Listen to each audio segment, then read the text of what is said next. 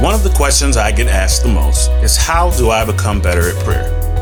And while there is no one lock and key answer, over the next few episodes of Gems of Grace, I'll be touching on several things we all can do to become more effective in our prayer lives. If you're following along, I'm still in the 6th chapter of Matthew as we are learning how to get started in prayer.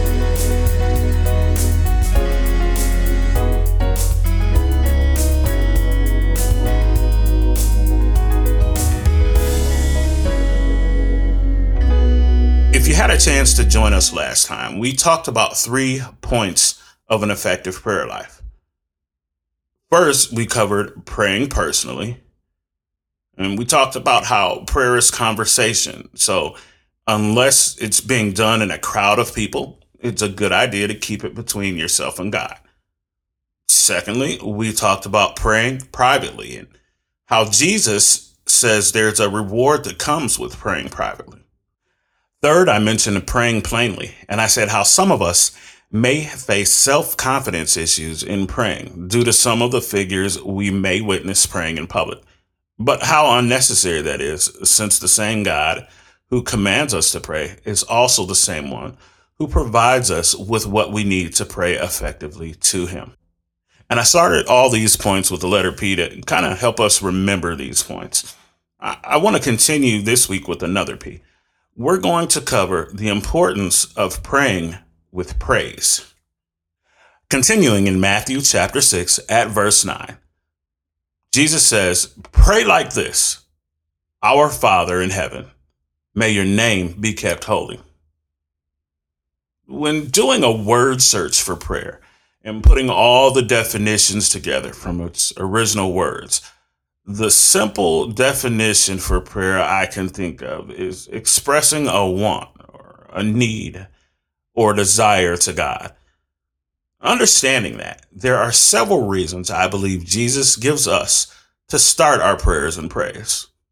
The first one, I'd say, it's just good manners.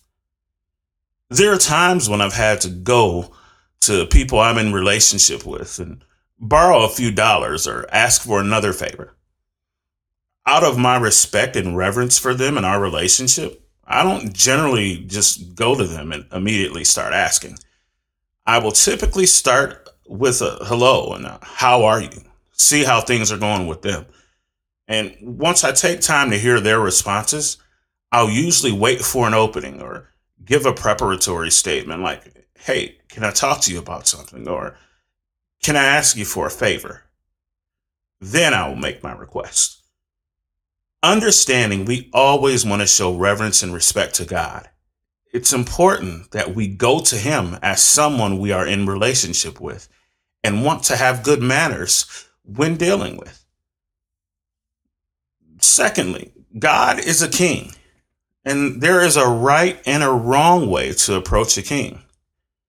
Could you imagine going to the White House, no matter who's occupying it, going to Washington, D.C., down Pennsylvania Avenue, onto the lawn of the White House, past the multiple security points and Secret Service agents, security codes, walking in and simply going to the Oval Office without knocking and just going up to the president and stating your request? "Mr. or Madam President, I have something for you to hear." We wouldn't even make it to the White House lawn. Yet we enjoy such a relationship. And those who aren't Jesus' followers have the opportunity for just that same level of access. We don't have to go anywhere. We don't have to make an appointment or get on a waiting list or request an audience. All we have to do is enter the presence of God. However, we need to not take that opportunity lightly. We still need to understand that God is still king. And because of that, there needs to be a protocol and a decorum we use when approaching his majesty, when approaching the maker and ruler of all that was, is, and is to come. In going to God, reverence and respect is to always be shown. Now, I'll make a brief disclaimer. There are times when all we'll have time to do is pray, help, Lord, or where exasperation will have us, where we can simply mutter is the name Jesus, or where we'll groan or make some type of an utterance that God can only understand. Those prayers are just as effective, but that should not be the norm. There should be a time when we set aside to show God honor, to say, I understand that I am a sinful man or a sinful woman. And if all were right, you shouldn't even listen to a word I have to say.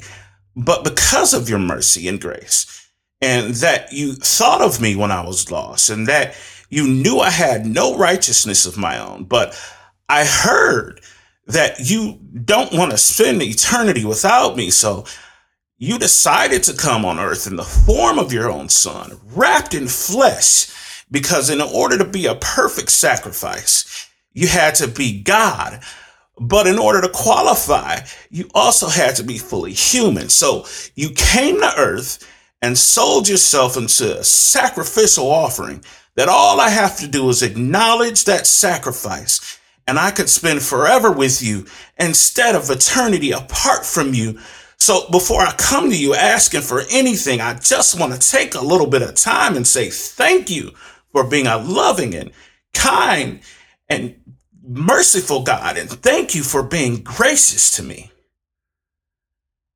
A funny example I have would be, I remember working at a place where there were some electrical problems on a windy day, and the lights kept flickering. And a coworker prayed, a fellow believer.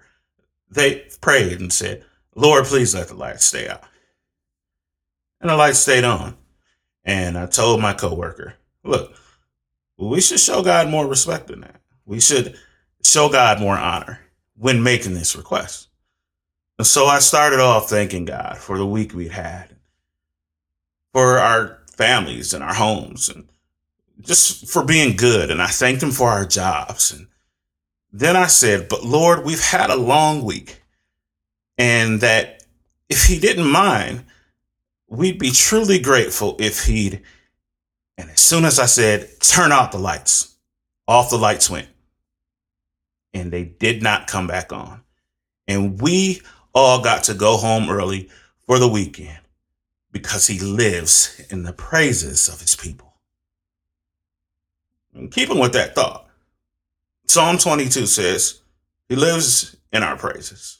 And if he lives there, his presence must live there.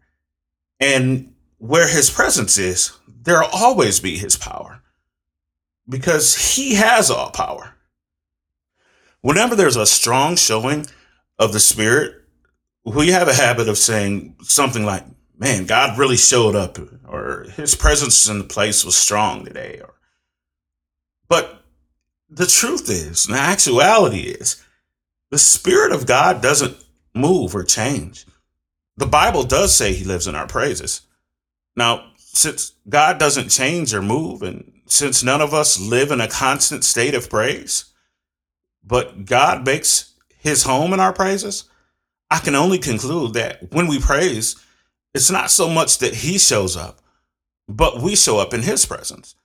And once we show up in his presence, the conditions then become favorable for prayer to find its responses.